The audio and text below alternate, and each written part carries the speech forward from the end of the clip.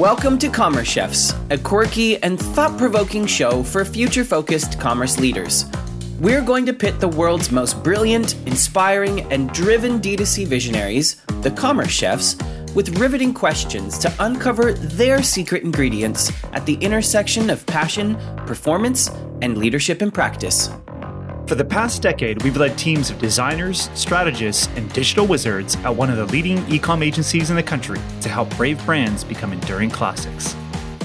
And we're here to indefinitely borrow the strategies and pro tips that will make us all better leaders and make the brands we lead better too. Now that we're officially finished our first season, we've decided to spice things up a little bit over the summer for your listening enjoyment.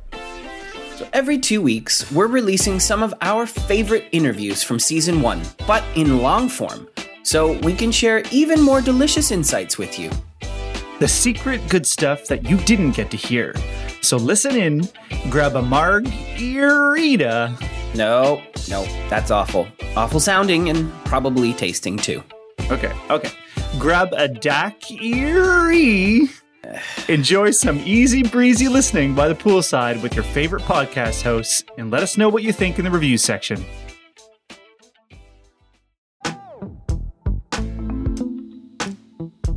This week, we're sharing an exciting interview from the one, the only, Courtney Buehler, the founder of Sugarlash Pro.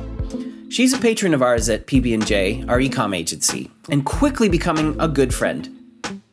P.S. Court, if you're listening, thanks for accepting my Facebook friend request. In only 4 years, Sugarlash has exploded from a small, home-based business into the third largest lash beauty brand on the planet that's been featured in Cosmopolitan, Bustle, InStyle, and is sold in over 90 countries. Courtney shares her Sugarlash Pro tips on taking a D2C brand from her living room to the global stage. We chat leadership styles, finding your niche, finding yourself, and what it takes to truly put customers first. Let's hop in. My name is Courtney Buehler, and I am the founder and CEO of Sugarlash Pro. So Kyle and I love stories. Why don't we start with yours? Give us the brief rundown of your story with Sugarlash and starting that company and kind of where it came from, why, all the juicy deets. It's been quite a journey. It starts, I guess the journey starts long before Sugarlash Pro, and that was when I was 18.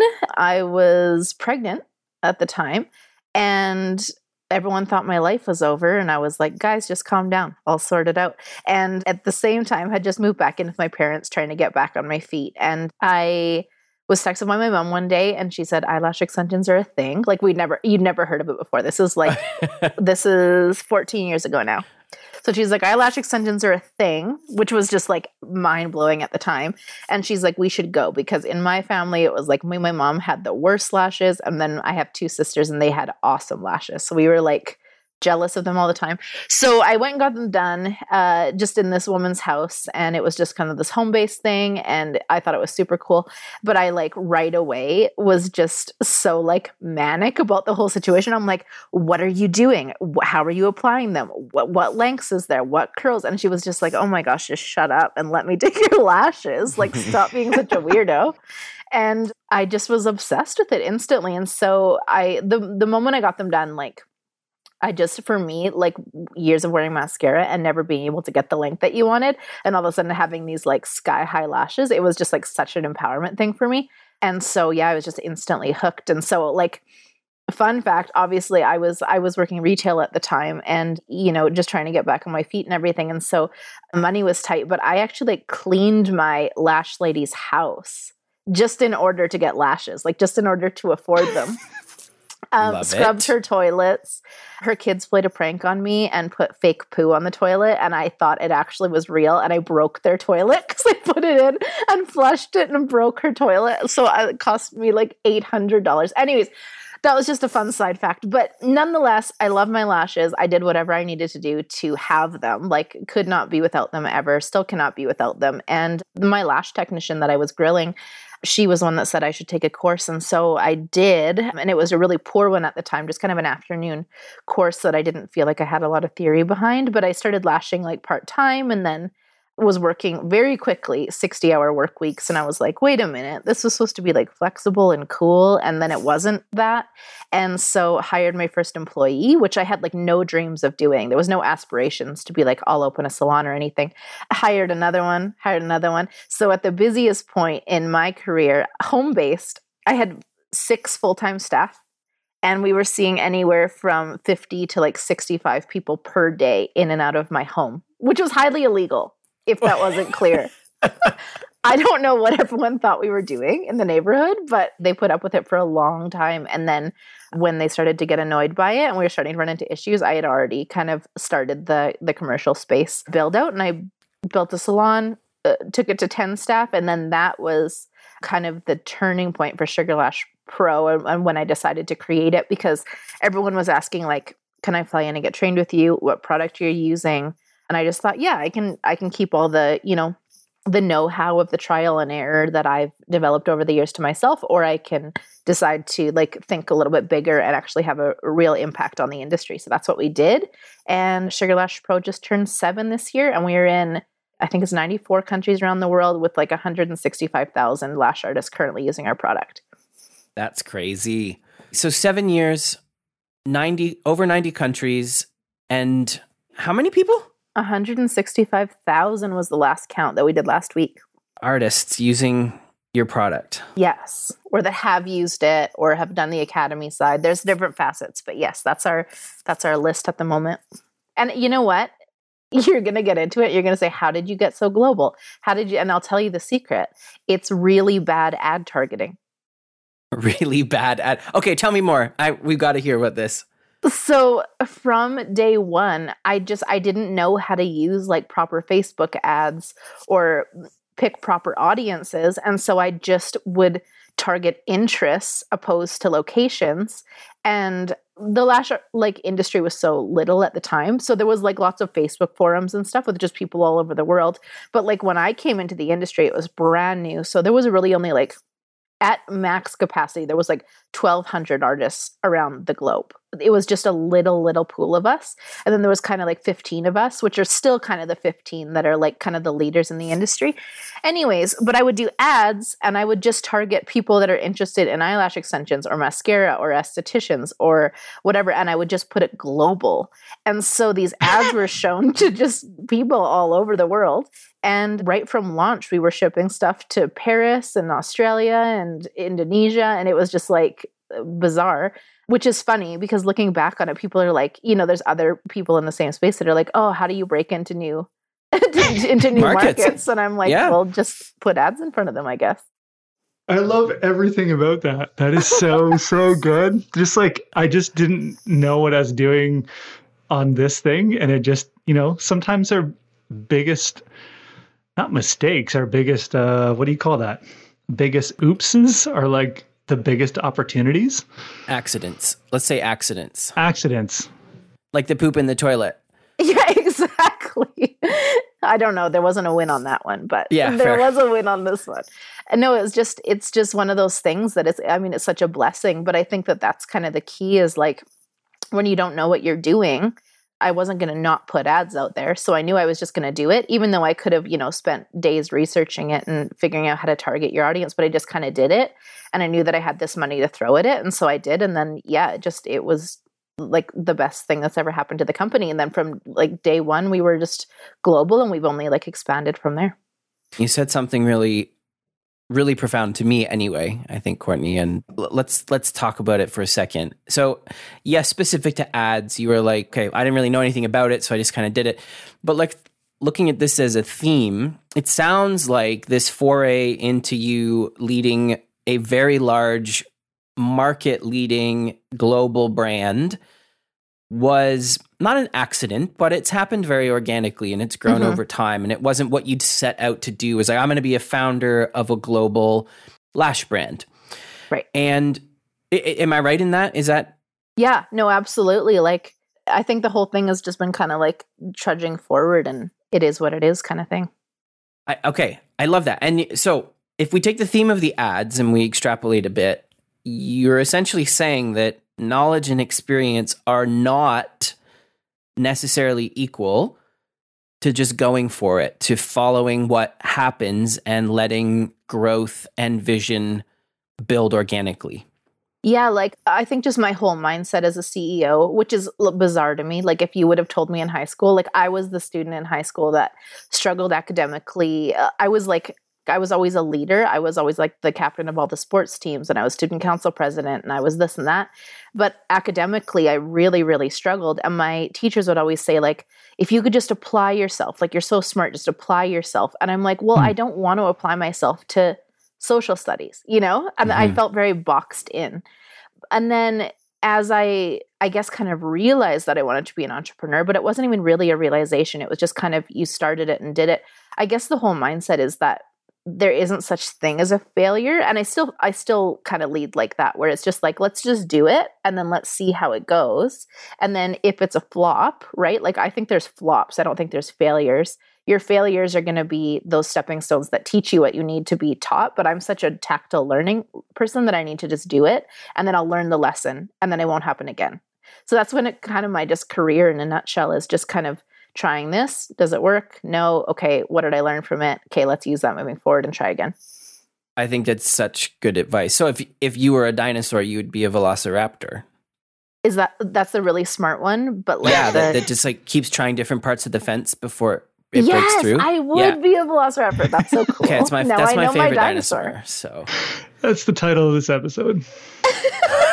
Courtney Bueller, the Velociraptor. The Velociraptor, yeah, brilliant. And that might be the segment, Kyle. If you were a dinosaur, what dinosaur would you be?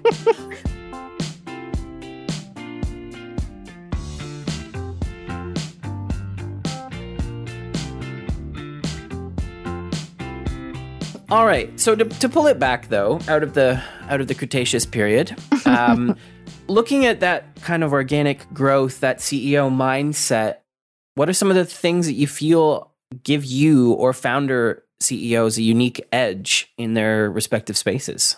I think for me, like lots of the success that came from the early days of Sugar Lash Pro was the fact that I was so inherently tied to being a lash artist myself. So being on the other side of it and, you know, starting small, like the cool thing about me, I guess, is that I've been on every single side that you can be in on in the lash industry. I had the solo-based, home-based, like just me lashing out of a spare bedroom.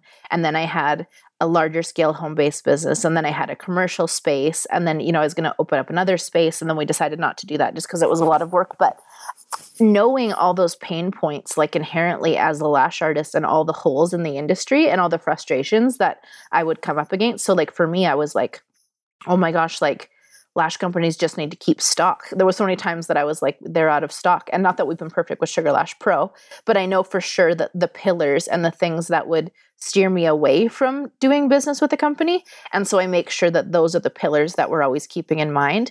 There was other things like in the lash industry, lots of companies at that time when we kind of got started, it was like if you took that training, you had to sign a contract to say that you'd exclusively use their products like forever, or you'd lose your certification, which I was like, that's crazy. Like that just gives such companies such a loophole just to not stay innovative and not stay on it. And I was like, you guys can use whatever you want. I'll have the best product. But if you want to use other brands, then that's fine. But I was like so confident in what we were bringing to the table that I knew that they'd use our product anyway. So I never wanted to like lock people in or make them feel like they had to go with us or that they're making this big decision of like who to get in bed with, so to speak. It was just going to be this organic thing. And people do still like they use Sugar Lash and then they'll kind of go around and try other people. Lash artists, the industry is like very volatile. People, because it's so new still, right? So people haven't like made up their minds. Everyone wants the newest, greatest thing. So people will bounce around, but I think just making sure that you have what they need and then giving amazing customer service and an amazing experience. And they're always going to come back no matter if they try other people or not. You know, a lot of D2C brands that we've been talking to, whether they saw hardship or maybe some of the best times of their lives, 2020 has been a really friggin' weird year. what were some of the big things that you had to come face to face with as a CEO in pivoting with SLP, with like expectations or plans or product lines, or like you tell us, but what did that year bring, and what did you and are you still kind of working with in terms of meeting what was required of you and the brand? Yeah, it was definitely a year for the books, like for everybody. We, in the history of like Sugar Lash, we've never, laid anyone off or had to make any of those calls. And it was definitely new territory. Like we went in the personal services industry, we are, I guess, B2C, but our consumer is still a business. So it's kind of B2B, it's kind of B2C. It's kind of a weird flow there. But with that said, at the beginning, when COVID was hitting and it was like, we knew it was getting worse and worse and worse. At that point, like my team was like, what are we going to do? We should do a big sale on lashes. We should do this. And I was like, I remember it. Like I can like very clearly remember it. I was at my house, and whenever I live on an acreage, like on a lake, and I was just so stressed, and I always just go down by the water, like when I am stressed, and I was like looking at the water, and I was just like, I can do a sale or I can do whatever, but the fact of the matter is, like, I know that it's going to get worse, and I know that they shouldn't be doing lashes, but no one had said that yet. Like there was no mandates. It was just like, obviously we shouldn't be doing personal services at this point with what information we have. Right. Mm-hmm. And so I had to like convince my team, but I did, I wrote out a big, I want to say like presidential address, but it was kind of like that to be like, we don't know what we're dealing with here. Like, this doesn't look great. Consider stepping away from lashing now. And what I did was, we have these online courses with our academy. We were the first company in the world to do like a full-blown online academy. And so we had these courses. And so what I did was I said, maybe consider stepping away from lashing and pouring some effort into education so that when we get back to normal, then you can be stronger than ever. So what I did was give away our Lash Lift course, which was like a $300 course. I gave it away to anyone who wanted it. And we had in one day, 8,400 people sign up for that free course, which again, you could look at as a loss to say, okay, 8,400 times $300 for the SKU. But what we did then was we, gained the respect and the trust of all those people. It introduced all those people to our online academy that maybe hadn't taken a course before. And then that started generating revenue, because that's what really kept us afloat during COVID was our online courses, right? When people couldn't do the services. So we had that to fall back on. And then what happened was we actually refilmed that, added like 4 new modules to it. Then in just recently, we offered a $49 upgrade, which then generated like tons of revenue for us, just because we'd given away that free thing, which was a really cool kind of full circle thing. That was never the intention. It was just always to like support them in the weird time. But then it was cool too that they got an upgrade, we got some revenue, and then it was just kind of this like, I don't know, like this cool support circle that we had going on. Yeah, that's encouraging stuff. And one of my bigger takeaways, and like just keeping the big picture in mind, keeping the people on the other side of all of this in mind. They're not just customers. These are real humans. They're going through something scary and uncertain as well. And what I find encouraging of that is just that as a leader, you're keeping the big picture, the long term in mind, not just, right now and making a flash sale, or a lash sale, I should say. That was bad. Sorry. But yeah, just really, really understanding why you're doing this in the first place, and keeping that at the forefront of your vision for the future. Absolutely. And it was, at the same time, like we had so many struggles with our warehouse and a headquarters that is yet to open. And we had lots of stuff. We went down, just so everyone knows, like how big the impact was. Like we went from 42 staff down to 6 during that period. So it was wow. So rough. It was like, it was rough stuff. But at the end of the day, it was like okay, we need to make these, these really tough decisions in order to keep the company alive so that when we are better, we can all come back. But if we try and hold on to you guys for too long, it's going to drive us into the ground. We might not have anything to come back to. And it was a very, very real fear that it was like, because we were just, we weren't making enough money to pay bills like at all. But happy to say that they're all back. And we're back at capacity, and California just opened, and our Ontario's opening. There's lots of our key markets that just opened up in the last couple of weeks, which has been like such a breath of fresh air. So, on that, I guess, Courtney, you got a president, Kim. She's awesome, but there's still this mantle of leadership that you hold, that you sort of just described. You go out to the lake to think, or you need to sort of just unplug for a bit and think about the customer. But are there times where you feel alone or in a place of solitude, being the founder, being the sole person that kind of holds this? And we've likened our companies to children's. This is our baby. Yeah. Do you ever feel alone in having that, or not? And what do you do to balance it all? Mm-hmm. I do feel alone in the way that there's not a lot of people globally that are doing stuff on as large of a scale as Sugar Lash is.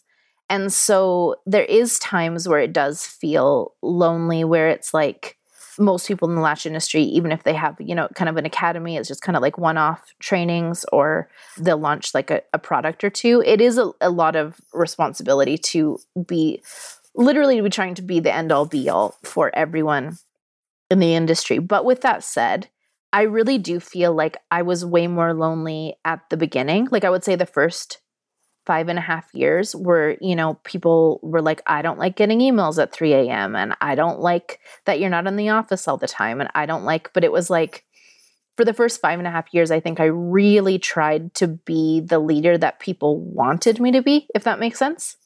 I felt very kind of, I guess, like pigeonholed into, well, the CEO gets to the office first and the CEO leaves last, and you don't email people after hours because that stresses them out. And I always felt like I was doing stuff wrong. And then I kind of had this epiphany where it was like, for sure I'm neurotic. Like, for sure I am, just like every entrepreneur, and I'm ADD and I'm all those things, right? And I have manic episodes and I have all those things, but I just had to find my people. And it's only been like, I've only had my people for like a 1.5 years. But once I got those people, if I'm late to a meeting, they don't care. If I'm taking a day at home and I want to work from there, they don't care. And it's just been like this thing, you kind of are trying to prove yourself all the time. And then you get to a certain level where you're like, I'm very happy with what I've done. I don't feel like I need to change, but I feel like I might need to make some changes with who's around me. Because I think at the end of the day, like, you are who you are, right? I'm not saying that I'm the best CEO. I'm probably not. But at the same time, I could hire another CEO to take on the company, but would they understand everything that I understand about the lash artist and being on that other side? And no, they just don't. So it's like, it's a very, very hard thing to wrap your head around. So for the time being, I am staying put.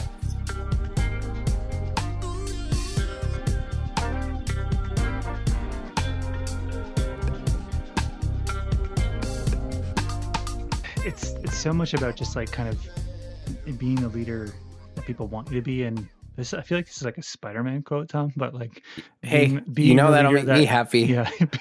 Being the leader that you need to be, or being the leader that people need. Is that a Spider-Man quote? Yeah. It's Batman. It's the Dark Knight. But okay, there you go. I appreciate what you were doing. Sorry, yeah. Sorry. Thank you for your effort, Kyle. Yeah, thanks. No, I think that at the beginning, I think it's so exciting and cool to try and be like, oh, like, who are leaders of awesome companies? I want to be more like them. But you do get into this spiral of like comparison to be like, oh, I couldn't do that, or that's not how I lead, or, like what I've learned about myself, I think, as a founder and CEO is that, there's like certain things that I like absolutely need in staff. And it's like, I can't handle rigidity like, I don't like when people need like this ultra structure. I'm very just like bounce all over the place. And I do need people to kind of rein me in sometimes, but they can't resent me for my craziness. Like that's because that's what makes me me. And that's what makes, like, when my brain is freed up, that's when all the magic happens, right? But if someone tries to say, well, I made this 84-page spreadsheet, can you fill it out? Like, I just completely shut down. And I can do it, but I'm not going to come up with any new exciting ideas, and I'm not going to feel inspired, and I'm not going to feel like happy with what I'm doing. So when I'm freed up and other people are like, okay, she's not strong here, let me stand in the gap for her so she has the space to do what she needs to do, then it's all gravy. Then I just velociraptor it up. Yes. Yes. Oh, that's so good. Yes. No, that's good. I mean, like, okay, do you think, because there's so much you touched on there, like the importance of like different strengths in teams and like kind of accepting each other as we are and leaning into those strengths. Do you feel like your founderness, it allows you to step into that more easily, or does it, like, does the founderness impact your leading? Or if you were a CEO, I guess, okay, like picture yourself CEOing another company, would you be the same way? No, I think there's a lot that comes with the heart of it. Like, even when I think about starting another company, like, I have so many companies on my brain. I'm a very, very much a serial entrepreneur. Which, on a side note, you guys are also working on the website for Plush and Oak, which is like kind of a spin-off of Sugar Lash Pro, right?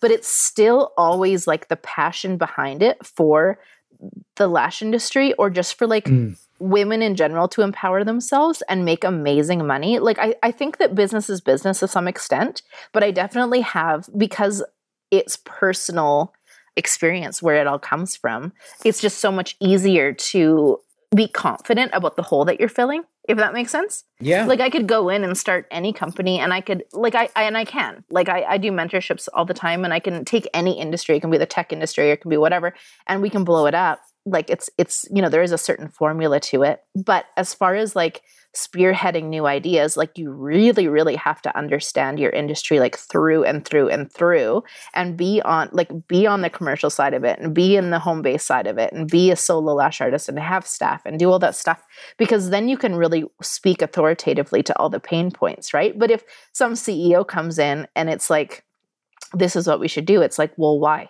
Because it's the bottom line and that's the business thing, or because like our customers need it? And I think that that's like the big, I guess, like opportunity, or the big strength that being a founder gives you.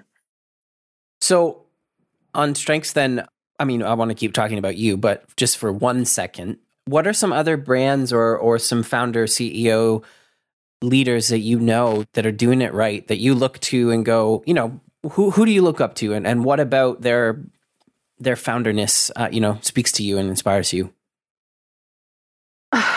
I feel like sometimes I'm so, what I get inspiration from? I think for me, like, I'm super into like the fashion and beauty world just generally. And so like, you look at brands like Glossier or even Fenty, and like Emily Weiss worked, she worked as a editor, which is super cool. So she was really inherently tied to the beauty industry, and then just decided to take that on herself. There's a really amazing PR agency that we worked with a long time ago. We haven't, but once we launch our consumer line, we will, called Be Social. Ali Grant is her name. And it's these people. I think what inspires me is people that come into an industry and they're like, it's the disruptors, right? Like, you have to be bringing something so different. And if you're not, then just don't do it. But I always tell that like all the time, because it's like in the lash industry especially, it goes, okay, you start as a lash artist, you get to a certain level, you're going to hire staff, then you're going to start training, then you're going to start a product line. And that's like the linear, these are the steps that everybody takes. It doesn't matter to me whether they do or whether they don't. But I always tell people, if you're going to start a product line, like, it's a huge undertaking, and you'd be better off to just come up with 1 or 2 products that are like such a disruption to what's going on, and just like fully like double down on that, because you're going to get more traction, more attention, right? Like, the whole thing about business, I think, is just getting that attention.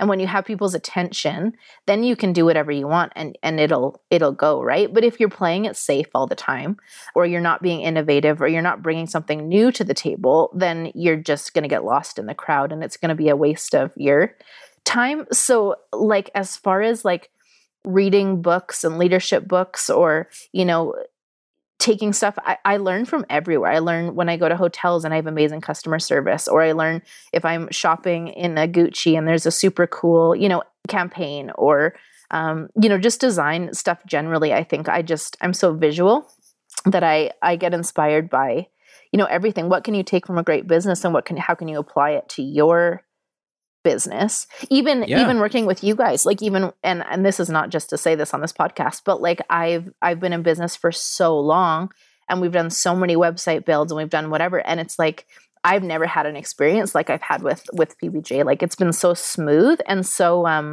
like everyone's so supportive, but then they're also like, "Okay, you're late on this. Like, we need it." But it's not even like a I'm upset way. It's like status in risk or whatever it says. And I'm like, we care about you. Yeah.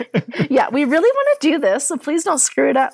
But it's just those things. And it's like, even from working with you guys, it's those emails of those status updates. Now I'm going to take that and I'm going to apply that to Plush and Oak, because people would like to know the status of their beds. And it's like, it's that nice communication to know, okay, you've invested into this. We have our eyes on it. We know how it's doing at any point. It's not wondering, okay, well, are they working on a million other projects and ours is falling to the wayside? It always feels like very, very attentive and focused, which I've like loved. And I've taken stuff from that. So I think I just pull from everywhere.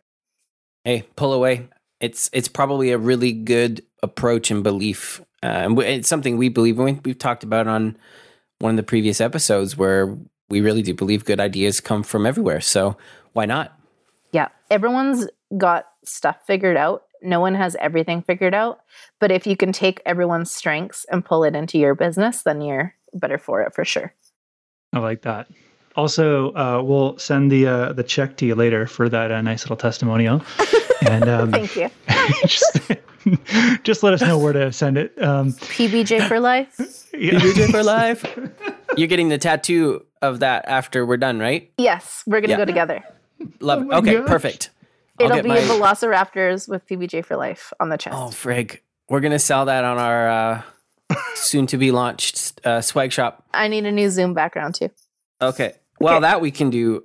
Okay, I'm just making a little sketch here to remind me to get that artwork done. Tattoo with a Zoom background. Perfect. PBJ 4, like the number 4, right? Life. Yeah. LYFE? Yeah, of course. Life. Okay. All right. The doodle is done, and now we can get back to work. Okay, Thank great. you. You're Good so ideas. welcome.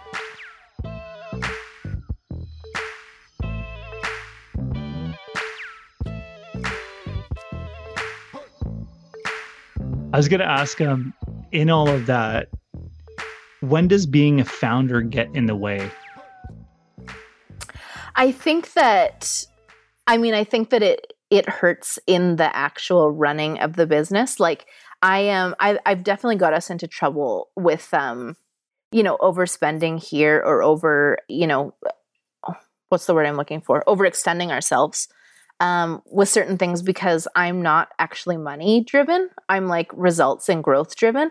And so I'll do all the time whatever to get the growth. And that always comes with supporting the artist. But as far as like internally, like I still to this day struggle through financial meetings, and I struggle through those spreadsheets and everything that I need to do on that side that's not creative and is more like meticulous and boring. But, I am also very, very aware that I'm not great there. And so when I hire a CFO, who now I have a great CFO, he knows to essentially dumb it down as much as he can, because I'm not smart there. And so as long as he's presenting stuff, and then I have Kim also there, who's very strong. And so as long as I have those people that are in charge of it, that are driving the bottom line, I'll always drive the top line. And it works really well that way. Love that. So then what's the most important thing that you do on a day-to-day basis that keeps the company attuned to the values, the mission, the focus in the future, while also managing the bottom line? I think for me, like my strong point is definitely a strategist, and it's more on the marketing side and visuals. That's always been what set Sugar Lash Pro apart. Like even from day one, even if I was to take you back to the first campaign that we ever shot, which by the way was like, well, you guys know the brand well enough to know that it's like dark and very like Tom Ford or MAC Cosmetics or those kind of things. But at the beginning, It was pink. And my first photo shoot was like girls with lashes and like sprinkles on their lips. And I was playing on the sugar lash thing. So we had like sugar and sprinkles. And it's so not representative of the brand now. But it was so different at the time, right? Like it was just eye-catching at the time. And so I think what I'm the most strong at and what I still do kind of day to day and make sure that I'm doing is just making sure that those visuals are always on point, the branding's always on point, and the marketing's good.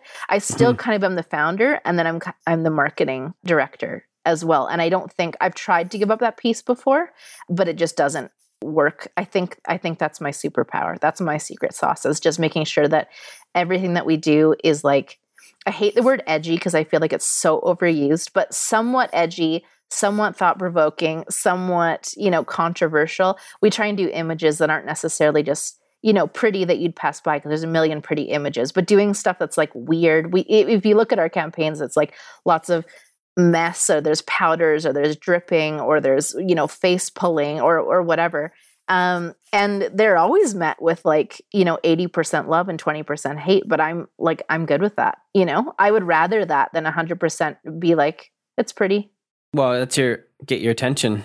Yeah, it's got to be like that. Like, what is this? And even if you hate it, it's okay, but it's still going to stick in your mind, and you're still going to be thinking about Sugar Lash. And at the end of the day, I think that's okay. Yeah, absolutely. That's the thing you're trying to go for. And I'm also, I'm really happy to hear you took inspiration from what sounds like a Saturday morning with my daughter, with powders everywhere, sprinkles, and faces getting pulled. So 100%. You're welcome. It's like, well, I've got 3 kids too. I don't know if you guys know that. Not 3. No, I thought, well, now I know. I have 3. 2. So yeah, 12. I've got 12-year-old and a 9-year-old and a 6-year-old. So yes, we are all about the adventure and the getting messy and all of that stuff. Yesterday, we actually, Jordan was snowboarding behind the Range Rover, and we were in like 2 feet of snow, and we got it stuck. So we spent the afternoon shoveling it out. But that's life. Like a party. You do it and you have fun. And when it goes wrong, you have just as much fun laughing about the fact that the Range Rover's stuck in the field and all the neighbors are driving by laughing at you. Yep. But you did something. You did something. You made a memory. You learned a lesson. Now I know not to go in that deep of snow when the snow is wet. So there you go. Check it off. Yeah. Learn something. Check it off. Now you snow. Snow. Well, Courtney, that is a bit of an overwhelming load of brilliance from you, but I have no further questions, and I think we could keep talking, but we could. This is what I'm gonna leave you off with. Okay. Oh, I'm excited. Okay. Here's in a nutshell. Of all the founders or people that want to be founders and they don't know, here's the thing. I feel like at the end of the day, if you're honest with your capabilities and you are like committed to doing the best that you can every day, growth will just happen. Like it's just a byproduct of the work, right? And that's why Sugar Lash has gotten so big. It's not because I wanted to own a company this big. Actually, there's like tons of times that I resent how big it's gotten because everything is slower, right? All these decisions are drawn out. I'm very, very much like a startup brain. But with that said, owning, I think, who you are, owning your limitations and your like shortcomings, if you can do that and you don't get stuck in that minutia of doing the stuff that you're not good at, you're so much better for it. And I will leave you with my one secret is that know where you work best and know when you work best. And my like literal secret to almost every brilliant idea that I've ever come up with has been between 10 p.m. and 1 a.m. in a bathtub. Mine are in the shower. Yeah, there is something about water. I think it's like creative brains. And so like in our headquarters that we're building, I have a bathtub in my office. And my staff was like, yes, do it. Like that's what you need. We all know that that's when you think best. Either that or on planes, but we're not going anywhere anytime soon. That's right. Yep. That's right. So that's it. Like that's the secret is just knowing. I think it's really, really just knowing who you are, knowing who your customer is, and the rest just follows. I love that. That is so good. Bubble baths. Boom. And yeah, late nights. This was so fun, guys. That's a whole nother topic. But like in terms of me in like the bath. knowing bubble baths and late nights. I mean, that sounds like a good book. I was going in like knowing yourself and like creating environments for genius and that kind of stuff. But let's just go with bubble baths and late nights. I like that better. You go where you're going to go, Kyle. You a big brontosaurus, you.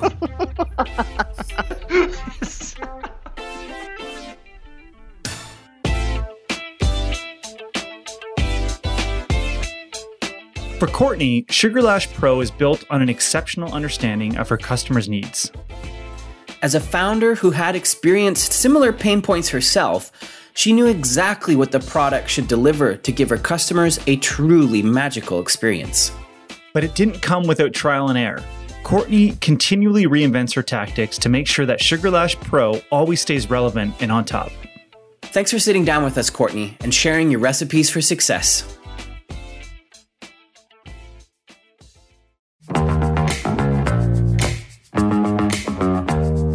And that's it for today's episode. We hope you found it helpful and gained some new ideas to make the brand you lead even better.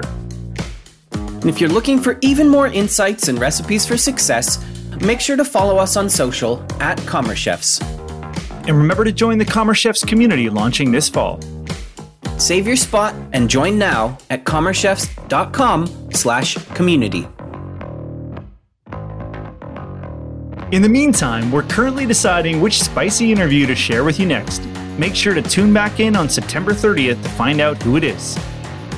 And lastly, if you liked this episode and you want to support us, you know you want to, make sure to hit the subscribe button and leave us a 5-star rating and review.